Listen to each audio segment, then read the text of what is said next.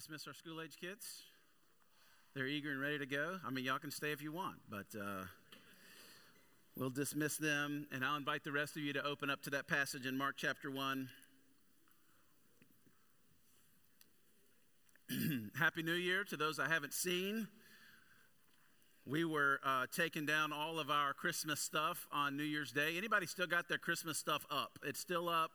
You're still holding on to the hope and joy. I love it. I don't think my kids would ever take it down if it were left up to them. I got rid of Claire's Christmas tree last year at Easter. She kept it up through Easter. So, or maybe it was this summer. I don't know. I love the new year. We were taking down the Christmas stuff, and I leaned over and told Ashley, I love this day when we take it all down and put it up in the attic and don't see the bins anymore, as much as I love the day we set it up. I love New Year's Day and thinking about new things and how can we change the inputs of our life so that we can accomplish more in our life. It's just one of the weird ways that I'm wired. But I encourage you, as you're hearing from some of us today, I encourage you families to sit down with your kiddos, maybe even today or tomorrow, and talk to them about what the Lord taught you in 2022. Because this is how we pass faith down from us into our kids. And you can talk about the hard things and the good things. If you haven't done it, I encourage you for spouses to get together and talk about this. What is the Lord doing? What has He done? What has He brought us through? That's part of the way that we entrust into others what God is doing in our own life. What I learned in 22, just a reminder that God has laid heavy on my heart. And it's this simple, and if you've talked to me in the past couple of weeks, it's come out. But it's that you reap what you sow. This is a biblical principle. This is the way that God has made the world to work, that you reap what you sow. Or to say it proactively, plant what you want to grow. Plant now what you want to see growing in your life. If I'm honest, I want a cheat code. I want a shortcut. I want to get the rewards that only come through discipline and patience of sowing and reaping, but I want them quickly. I want the shortcut. I want to lose weight overnight. You ever done that? Think, man, if I go to bed tonight and wake up skinny, that would be awesome. If I go to bed and just wake up muscular, that would be amazing. If I go to bed and wake up rich, I want to be the best father. But being the best father takes a lot of work and investment on my part to be really close and intimate with my Heavenly Father as He confirms the identity in me and then go invest that in my kiddos. There's no shortcuts there. I want to be a great husband. But again, this is not something that I can hurry or some magic spell that I can cast. You know how you become a great husband, a great spouse, a great wife? By walking with the Lord and selflessly serving your spouse. And you just do it over and over and over again, pursuing the heart of my wife by investing in her and being attentive to her and having even sometimes hard conversations with her without any sort of agenda. We love to go on vacation together. We had a couple of days in Dallas this week, and it's great because it's just me and her, and we get to focus on each other. But then we come back home, and we have to walk through the mundane and the hard things of life together. But that's how a healthy marriage is built. There's no cheat code in marriage. And if you give the best of yourself to everything else but your marriage, but your kids, but to the Lord, you give the best of yourself. You're going to give the best of yourself to something in 2023. Your best moments, your most attention. Maybe it's your money, it's your resources. You're going to give the best of you to something. My encouragement, what God's teaching me, you reap what you sow, plant what you want to grow, is to give the best of yourself to the Lord and to the people He's put around you. I want to be God's man. I want to see Him work in and through me. But I want Him to do it quickly. But if you know the Lord, He is never in a hurry. I reap what I sow. I plant what I want to grow. If I want to grow closer to the Lord, if I want to see Him do immeasurably more than I can ask or think or even imagine, then I have to invest in my walk with Him, my intimacy with Him. We see Jesus doing this all the time, and this is kind of segue into our vision series. We start every January with a vision series. We call it a bunch of different things. It's really the same thing. If you've been with us for several years, you've heard this, that Jesus lived his life in really three directions: up, intimacy with the Father; inward, doing life with other believers and those closest to him; and then outward to a lost world. This is what he does. Now, we've called it different things. We've called it disciple, family, missionary. We've called it these different ideas. But this is the point. This is the direction. These are the directions that we should invest our life in 2023. This is what we should do. The life of Jesus was lived up towards the Father, in with the disciples and other believers, and then out towards the lost world. Again and again, if you read through the Gospels, you're going to see these directions interwoven in his life. That is what being a disciple or follower of Jesus really is about. In Luke 10, this is when the teacher of the law came and asked him and said, "What is the greatest commandment?" He answered two of these. He said, "Love the Lord your God with all your heart and soul and strength and with all your mind." That's the upward. "And love your neighbor as yourself." That's actually the outward. This is in the context. He would then tell the teacher of the law would say, "Well, who is my neighbor?" And he would tell the parable of the Good Samaritan. So love the Lord your God, upward direction. Love your neighbor as yourself. That's the outward direction. And then the inward in John 13. He couldn't have said it any clearer than this. A new commandment. So he's tying this commandment to that commandment. "A new commandment I give to you, that you love one another just as I have loved you." You're to love one another. "By this all people will know that you are my disciples, if you have love for one another." This is the inward dimension, the inward direction. So that's where we're headed. We're going to cover the up today. And our passage today actually has all of them really in it. The goal for this series is not to be that we finish and everyone just knows a little bit more, has a little bit more knowledge. No, what I want to do is give you a vision of what God's calling us to through the process of formation that comes with these specific practices. There are practices that you do. There are inputs that you invest in that produce this kind of results in a person's life. Many of us are normally good at one of them or two of them. It's like a three-legged stool up here. If it's just got two legs, it's going to fall over. It's not going to support its own weight. You really need all three of these directions to be healthy and whole, to really follow after Jesus as a disciple of his. Today's step is the foundation. It's really the ground for everything else, and it's our connection to the Father. Jesus' first words were what? Do you remember? "I must be about my Father's business." In his Sermon on the Mount, he speaks of the Father 17 times. In his final discourse, this is John 14 through 17, 45 times he talks about the Father. Finally, on the cross, his very last words are to the Father. In this passage, our passage, and I don't have the whole thing on the screen, in our passage in Mark chapter 1.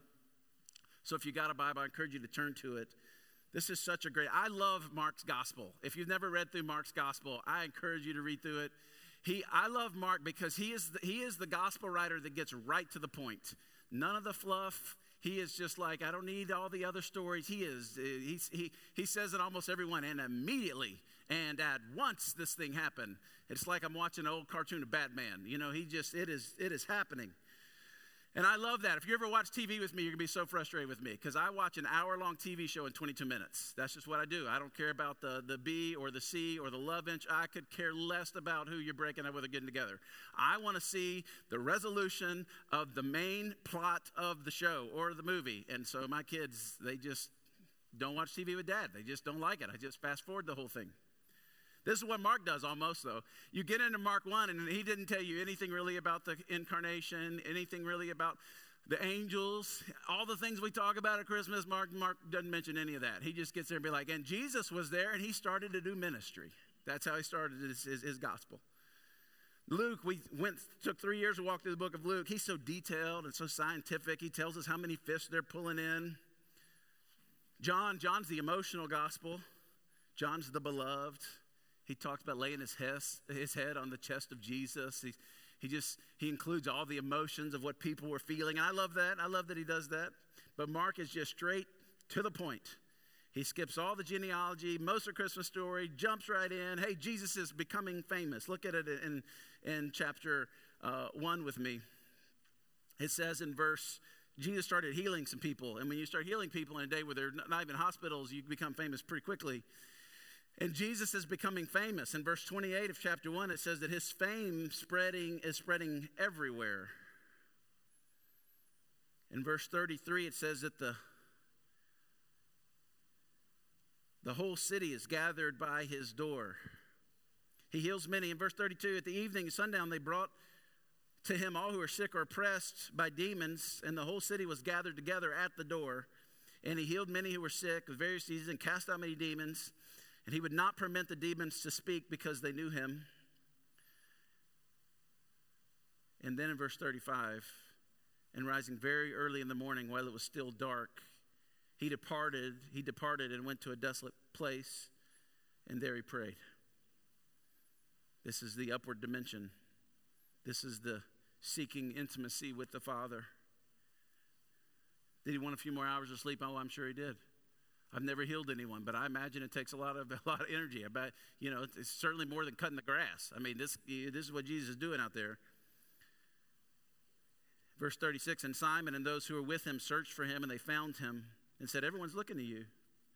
This was the inward dimension, as he had just in this very chapter called the disciples to walk with him. He was pouring his life into other believers. And he said in verse 38, he said to them, let us go to the next town that I may preach the gospel there, for that's why I came. And he went throughout all Galilee, preaching in the synagogues and casting out demons, the up, the in, the out. You see it in the life of Jesus. And we would do well to model our life, the investment of our life, in these three directions. Up with intimacy with the Father, in with other believers, where we really do life. Not that we're just with them, but that we really do life in an authentic and genuine way, and we confess our struggles. And Jason's going to talk a little bit about that next week. And then outward to the lost worlds. Jesus said he came to seek and to save that which was lost. We like to say around here, the last, the lost, and the least are near the heart of God. And he is sending us to do the very same thing. So let's look at this first one. The Son of God, the one whom everything that was made through him, Colossians tells us, who condescended to earth, who put himself in the form of a baby and is now in the birth canal of a teenager, who had the power to do miracles and forever in communion with the Holy Spirit. Part of the Godhead, Jesus himself is going to wake up early, his physical body tired, so that he can get alone into a quiet space and pray. Spending time with the Father was the aim of his life. And friends, there's a lot of strategies of walking with God in 2023, but let me tell you, connection to the Father, that's the ball game. It really is the whole thing. And our enemy and our culture and the world and even your own flesh will war against that primary connection more than anything else. They'll turn up the noise. They'll get you the most frustrated. Any tactic that can happen will happen. Because Satan has one great goal for your life. And it's not deconstruction. And it's not moral failure. It's not bad theology. It's not deconversion. His one goal for your life is to sever your connection to the Father. If he wins on that front, friends, he wins on every front. Don't we see this in the life of Jesus? The harder he worked, the more spiritual life he poured into other people, the more his commitment was to getting outside of town into a desolate place and praying and spending time with the Father. The more intense things got in the life of Jesus, the more he withdrew. The entire city here pressing at the door. And he says, you know what, I got to retreat and spend time with the Father. After a hard day of ministry, he wasn't looking for a strong drink. He wasn't looking just for friends to vent with. What he needed, he knew what he needed was time alone with the Father. This is Mark's recording of this, but every one of the Gospels makes this a point. And you may have missed it. I encourage you to read through it again and look for these, the upward, the inward, the outward. Luke makes it unmistakable that the pattern of retreat and re-entry was part of the ongoing dynamic of Christ's human life. He departed and went into a desolate place. Luke chapter 4, verse 42. Not just once, but regularly. I think I have this one. It says he would often withdraw to desolate places to pray. In Matthew, after the death of John the Baptist, Matthew 14 records that Jesus withdrew from there in a boat to a desolate place by himself. But even then, the crowds pursued him, and he didn't despise them. This is where he puts his desire to retreat on hold for just a minute. He had compassion on them and healed the sick. And after feeding them, 5,000 strong, he withdrew again to a private place. It says in Matthew 14, verse 23, after he dismissed the crowds, he went up on a mountain by himself to pray. And if we can have real talk here, between my heart and your heart, I need a way of life that keeps me close to God. I need a rhythm in my life that keeps my mind aware of the presence of God around me. I need the words of God in my heart to meditate over when doubt and discouragement come at me.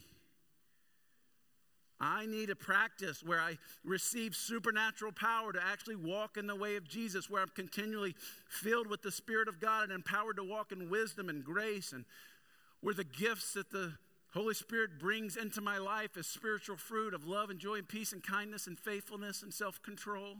I need a pattern in my life, a rhythm, a practice, a way of formation where I can become this kind of person.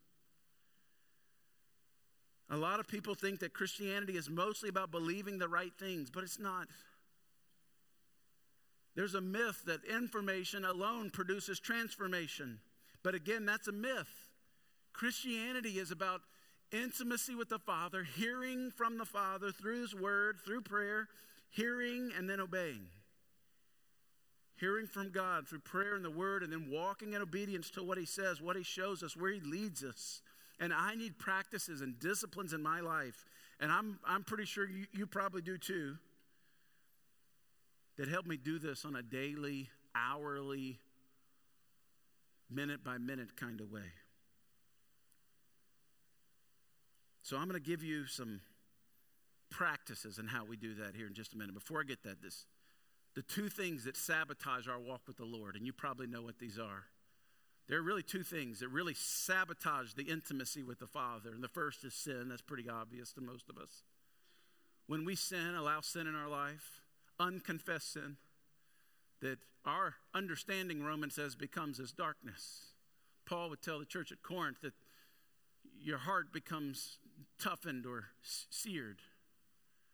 When I have ongoing sin in my life, unconfessed sin, sin without repentance. I'm not saying we won't mess up. We'll mess up. If you're like me, I mess up a lot. I've already messed up several times today that I'm sure of. But that's why the longer you walk with God, the more beautiful this idea of repentance is.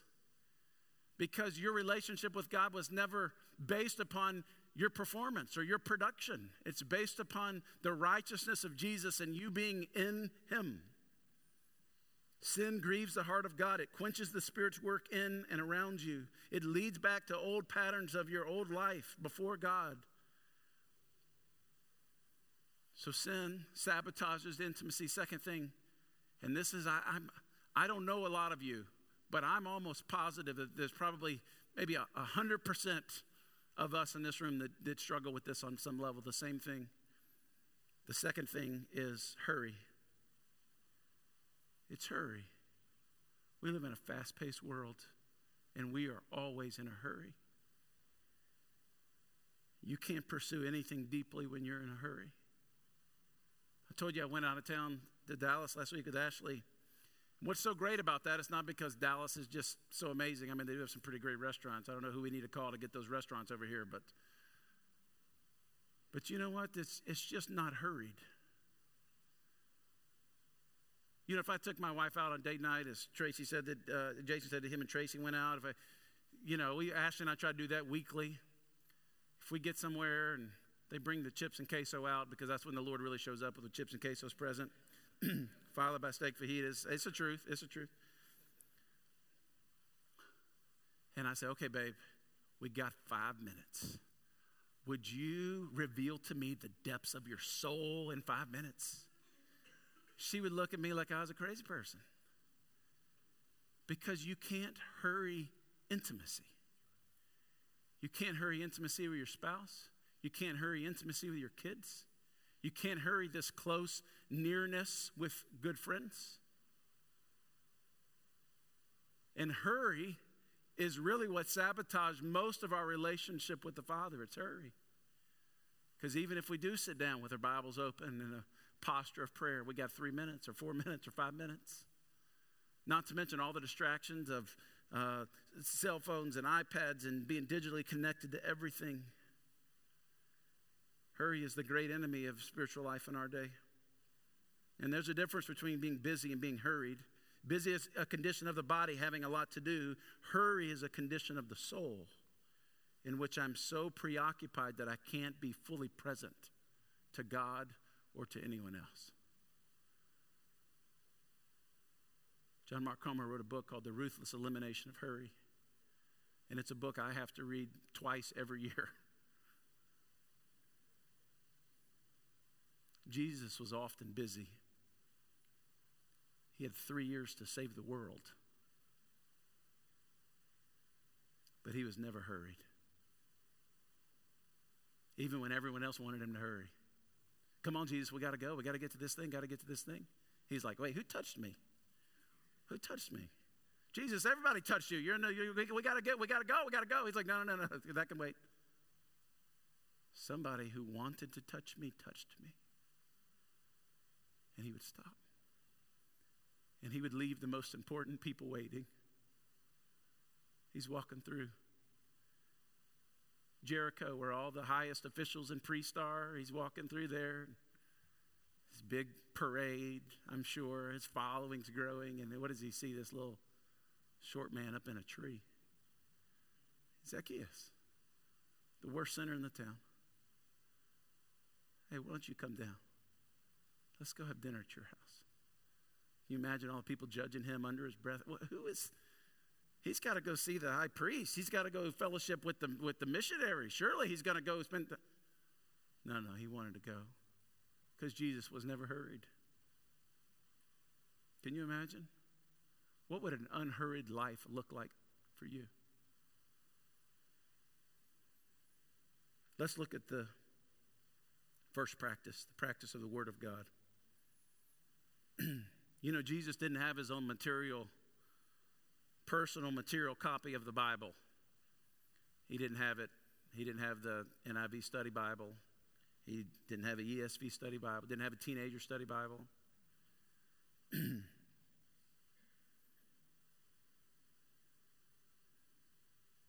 Most of us have that thing. We probably have it in here. What Jesus did have was that he had hidden the Word of God in his heart. He heard what was read aloud in the synagogue as they would meet. He heard and remembered the songs, the psalms, literally, that his mother sang. He rehearsed what he had heard and he put it to memory. That's what he had. And yet, throughout his recorded ministry, we see evidence of a man utterly captivated by what is written in the text of Scripture. And like Christ, friends, we will do well to make God's own words in the Bible to be the leading edge of our own seeking to draw near to him. At the very outset of his public ministry, and I'm going to give you just lots of verses, and I can send you this whole message later if you want all these. At the very outset of his public ministry, Jesus retreated into the wilderness, and there, remember the temptations. And how did he answer the devil in every one of those temptations without his leather-bound copy of the Word of God? From his heart, he answered him every time. It is written. It is written. It is written. Then returning from the wilderness to his hometown of Nazareth, he stood up to read, remember, in the synagogue, and he took the scroll of Isaiah in chapter 61, and he announced, "Today, this scripture has been fulfilled in your hearing." Talk about a man who knew the word of God.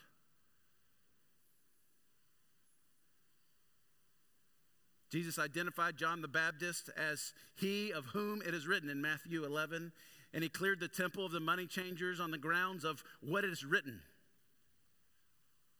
"My house shall be a house of prayer. You have made it a den of robbers. It is written, my house shall be a house of prayer." He rebuked the proud by quoting scripture in Mark 7 and Luke 20. Every step of the way to Calvary, over and over again, he knew everything would happen as it is written. The Son of Man goes as it is written of him, Mark 14. "See, we're going up to Jerusalem, and everything that is written about the Son of Man by the prophets will be accomplished," Luke 18. Even though Jesus didn't have his own Bible to page through in his quiet times, let there be no confusion about the central place of God's holy word hidden in his heart. He lived by what was written. What an amazing opportunity that we now have today with Old and New Testaments in paper and ink and with us in several apps on your phone or your devices to daily give ourselves over to the words of God, the inspired word of God.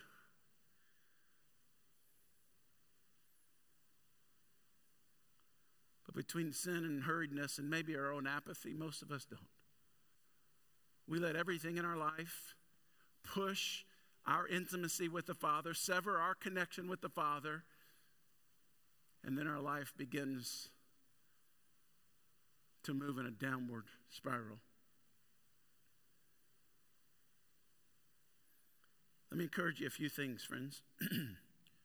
Read God's word to hear from God.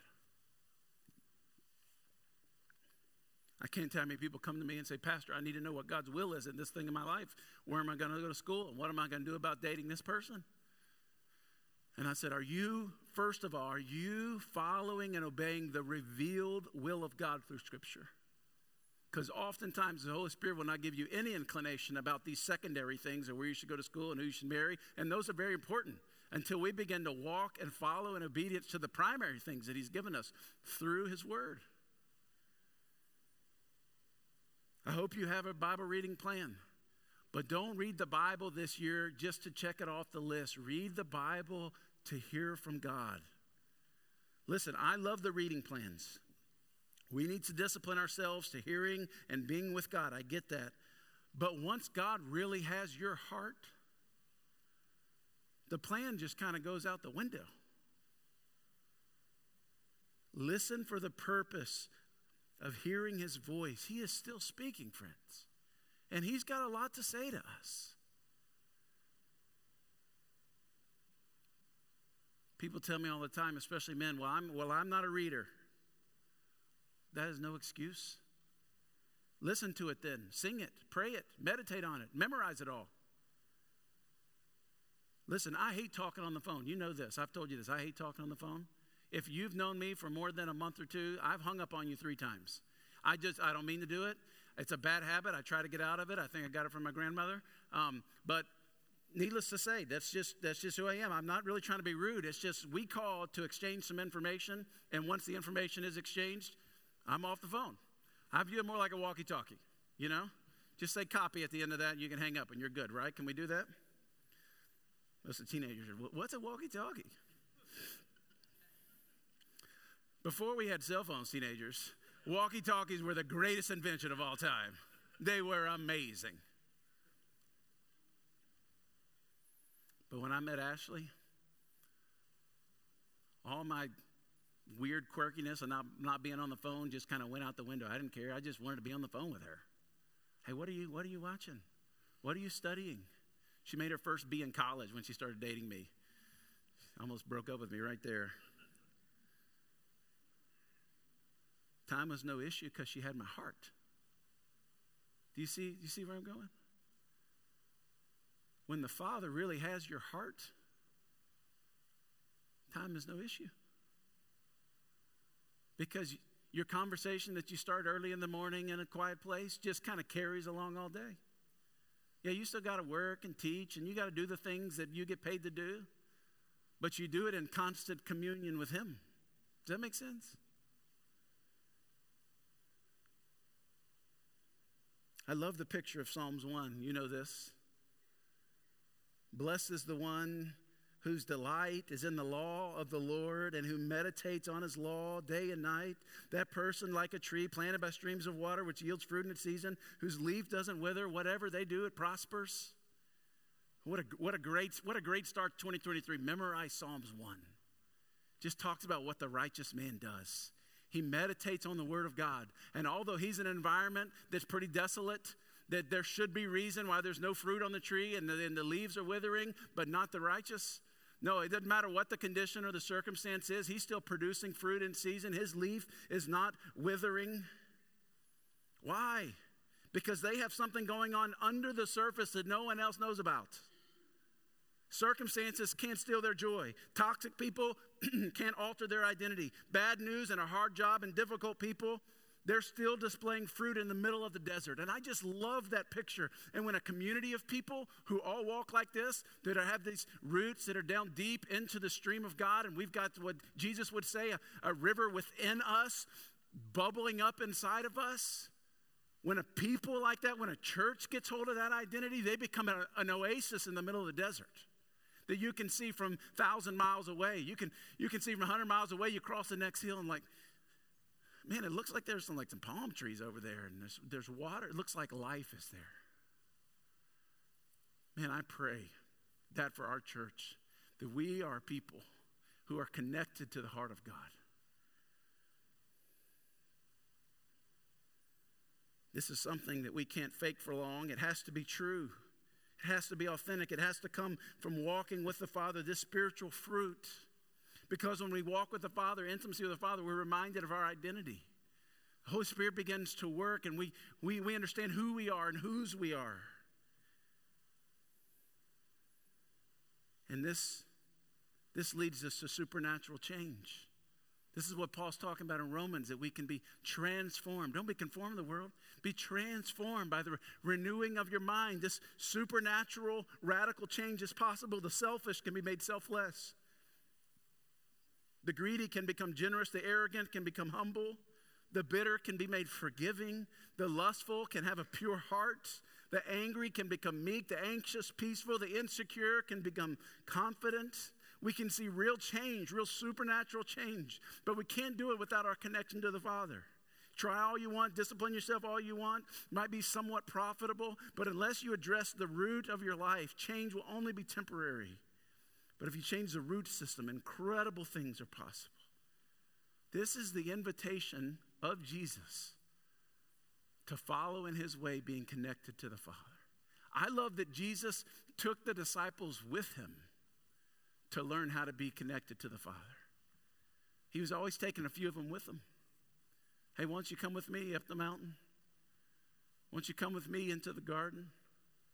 Why don't you come with me and watch this happen? He was teaching them how to be connected to the Father.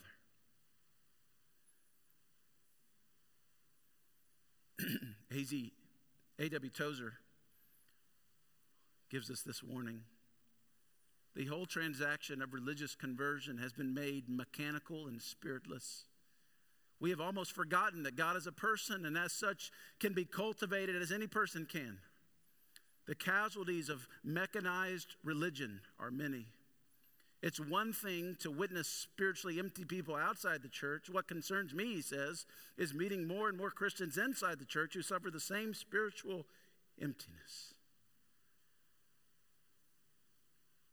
Friends, how's your intimacy with the Father? What's the last time when you're reading God's word and the Spirit inside of you just jumped on a word or phrase, brought conviction, brought encouragement? The second practice, it's reading the word. The second practice is prayer, but a lot of times it's hard to see the difference. And then thirdly would be even obedience. And those three all just kind of go hand in hand when it comes to walking with God.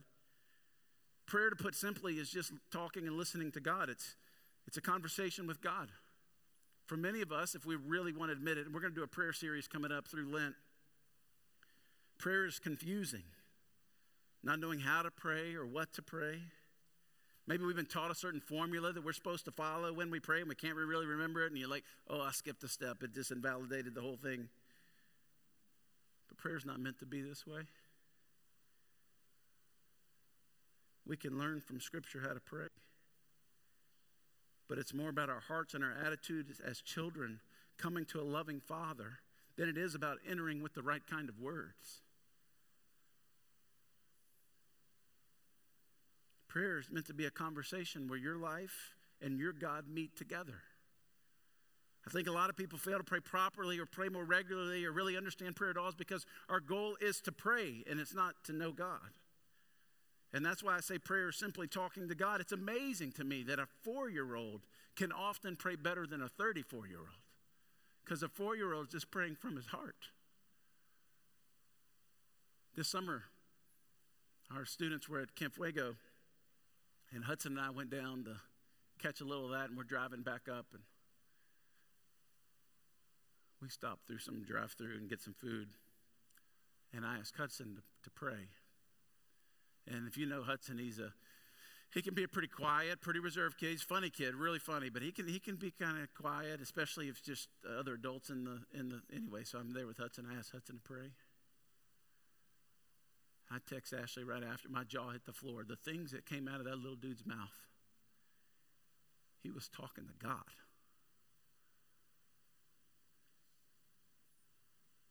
The kiddos that are in here, teenagers in here. What did Paul say to Timothy? Don't let anyone despise you because you're young. You can talk to God. You can have boldness before the throne.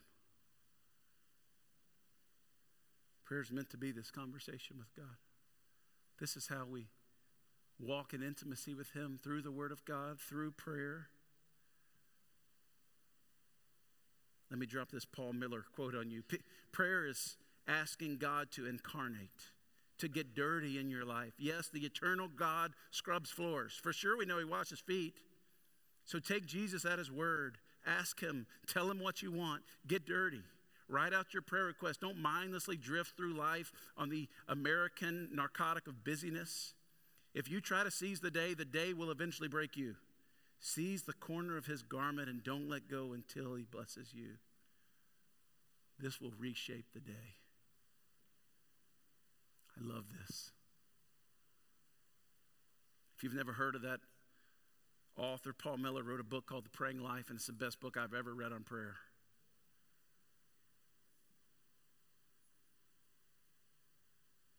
And to put these two together, oftentimes in my own life that I pray the actual words of God. Prayers that start in heaven are heard by heaven. So I want to let Scripture guide my prayers. And not all the time, but in the mornings when I read through the Word of God, and this is what I encourage you to do, to read just a few verses and to read them real slowly and read them aloud. I've told you that 4 or 5 verses, and look for where God's at work and look for gospel patterns as you read. But then highlight maybe in a different color the words that you want, that just kind of jump in your heart that you want to pray back to God. And after you've read those few passages a couple times, at the end of that, you can begin praying God's word back to Him. I was reading in 1 Peter this week about the confidence that we have in our Lord.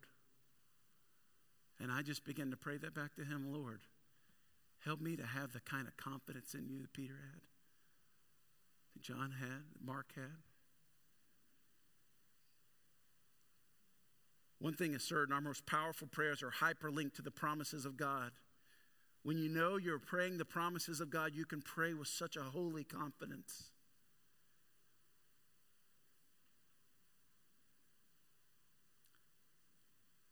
I love to listen to people pray that pray the Word of God. I don't know if you caught this a couple weeks ago, one of our Christmas services. Emily was up here praying. Y'all remember that? And she started praying out of Isaiah something. And you could just feel the presence of God enter the room.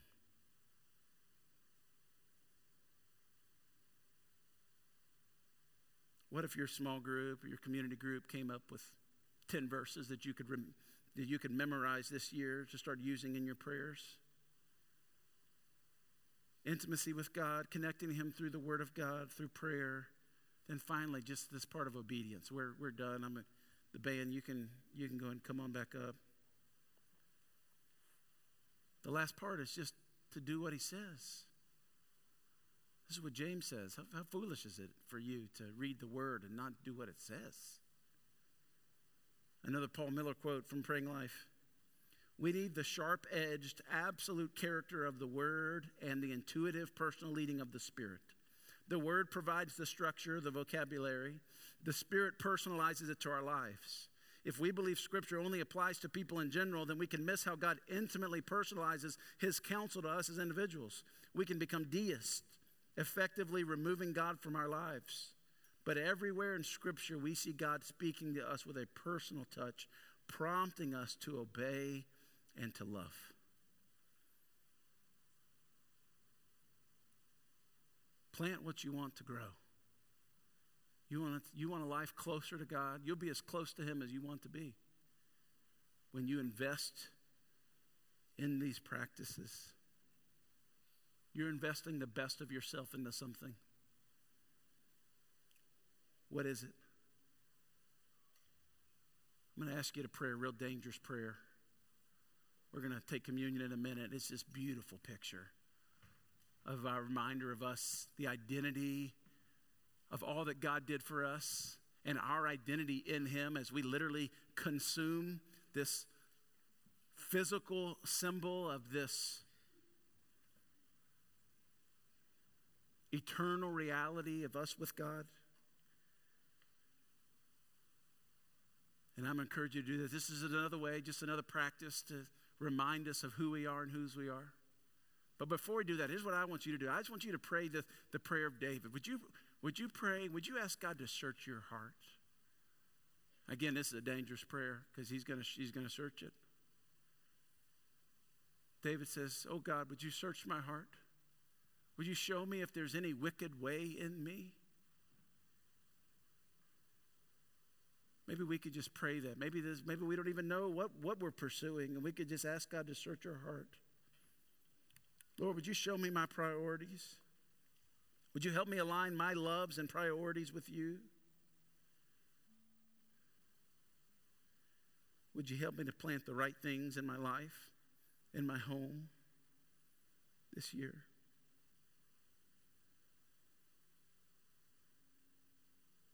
God, we love you. I thank you for the truth of your word. I thank you for this invitation that we can walk with you. Not when we get our act together, not when we get all cleaned up. No, we can just come to you even now. This is your invitation. Come. Lord, I pray that room this size, many have been playing religious games for a long time. They've been learning a lot about you, but they don't know you. Lord, could they meet you today? As the psalmist says, could they taste and see today that you're good? Their lives would be forever changed. Some of us in here, we're just guilty of that hurry thing, and we just live such a hurried life. And church is just another thing, and quiet time's another thing, just another thing for us to get through so we can get to the next thing and the next thing and pass out on our couch when we come home. Lord, you want so much more for us than that. Help us to reorder our priorities. Help reshape the loves of our life.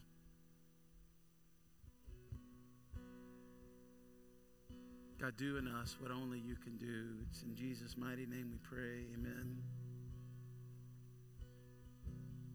We invite you to take communion. Invite our communion servers up. Just when you're ready, take as much time as you need there in your seats, praying that prayer. Lord, search my heart, oh God, search my heart. Me and some of the prayer team will be in the back. If you want to just pray with someone, maybe you want to pray that 2023 is a year of consequence for you. Maybe there's some sin you're struggling with and you've been struggling a long time. You just need help praying through that. Maybe you got a good friend or spouse or even your own kids who are wandering from God. You just want someone to join you in prayer. Our prayer team would just delight in having such a privilege to partner with you in prayer. Our community servers are here. You come when you're ready.